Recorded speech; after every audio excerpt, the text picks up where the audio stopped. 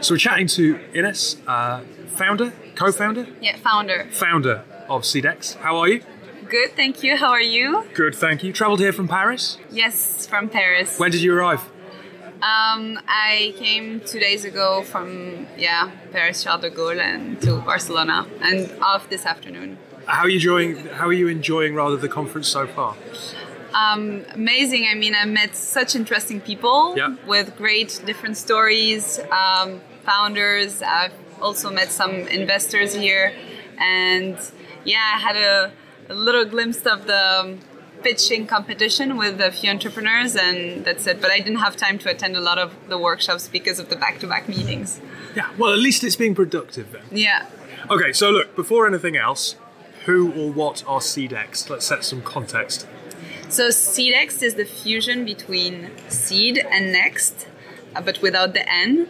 So it went from basically the purpose of democratizing entrepreneurship to all by creating an AI app that will help fostering bartering knowledge between entrepreneurs with a reward system. So I can explain a bit more and give you an image about this.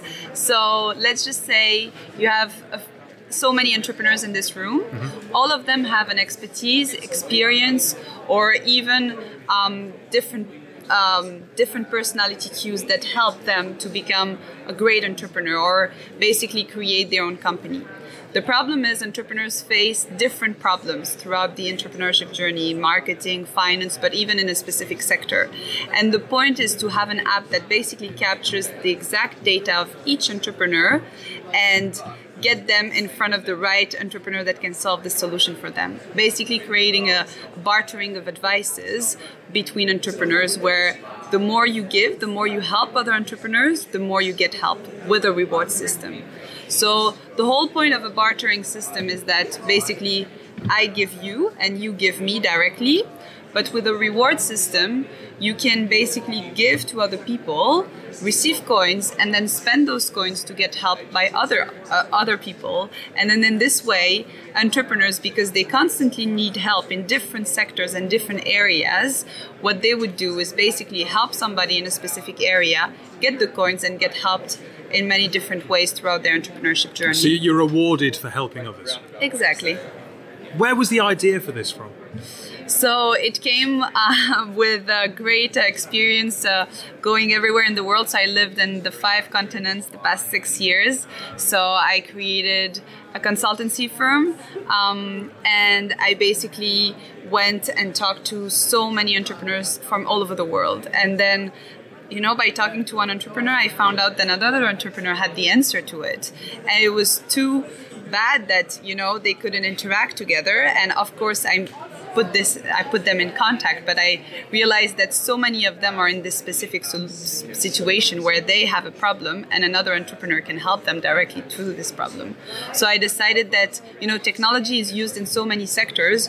Why can't we use technology in our own sector to foster innovation, to, create a more entrepreneurial world? So why not a subscription-based community? Why not kind of a marketplace where people could exchange ideas? Why the need for the tokenization effectively built on top of that? So the coin system makes basically structured interaction, which means that I'm not going to be the only one, helping you, and it's free. So basically you get free advices from so many different entrepreneurs. So the point is, I'm not going to spend time on an app giving a lot of help to specific entrepreneurs. And if at the end I want help, I don't want to find myself in a situation where nobody helps me. And this happened to a lot of different entrepreneurs who are willing to help out of, generosity. But at the end of the day, when they want to get help, they don't find anybody. The point is to really create a structured ecosystem where basically you get helped, you get what you deserve in terms of help, and then you can, basically access to enormous amount of experience, expertise, and find yourself in these rooms with different entrepreneurs from all over the world and interact with them.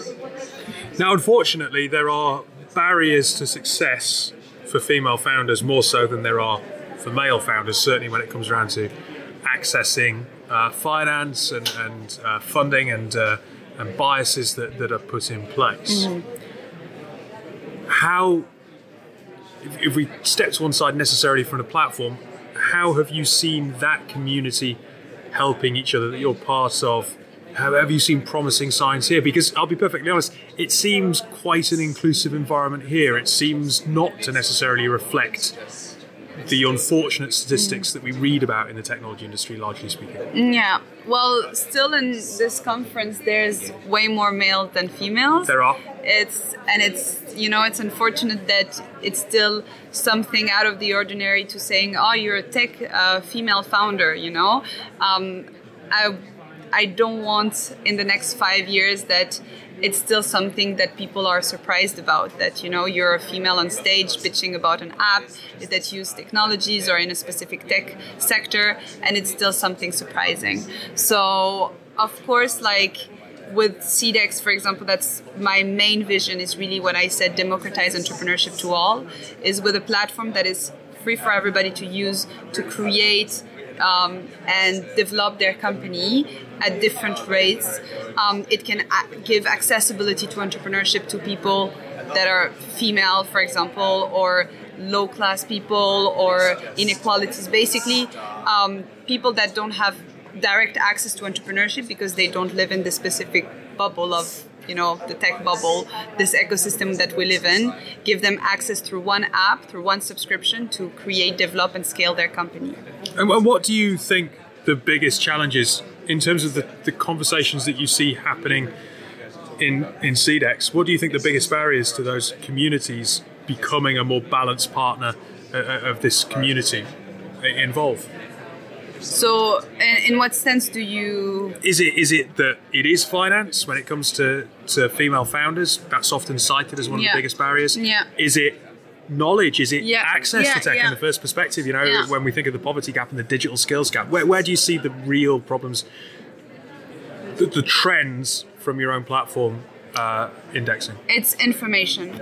Yeah. I think the biggest barrier is information, because you can get the money, but a lot of people end up having money and spending a lot of money in things they don't need or things they're misinformed about. I would say an example, somebody paying 100,000 for an app that is basically completely out of what they actually need, and then they end up losing that amount and moving to the next step. And I think information is key, especially in entrepreneurship. So you can basically know how to bootstrap. Some people can bootstrap, or even spend the money that you're raising efficiently and not in an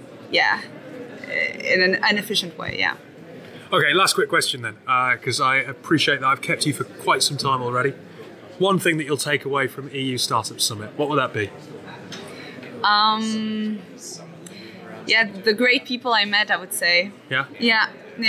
The networking, I think it was great to have those times where you can just meet different people and have great conversations. Even if they're not scheduled in the app, you just end up bumping into somebody and just, talking, and the openness of people. There does seem to be a general willingness to sharing after so long, definitely. Being kept apart. Yeah. Well, look, Ines, thank you very much for your time, and enjoy the rest of the conference here in Barcelona. Thank you very much, David.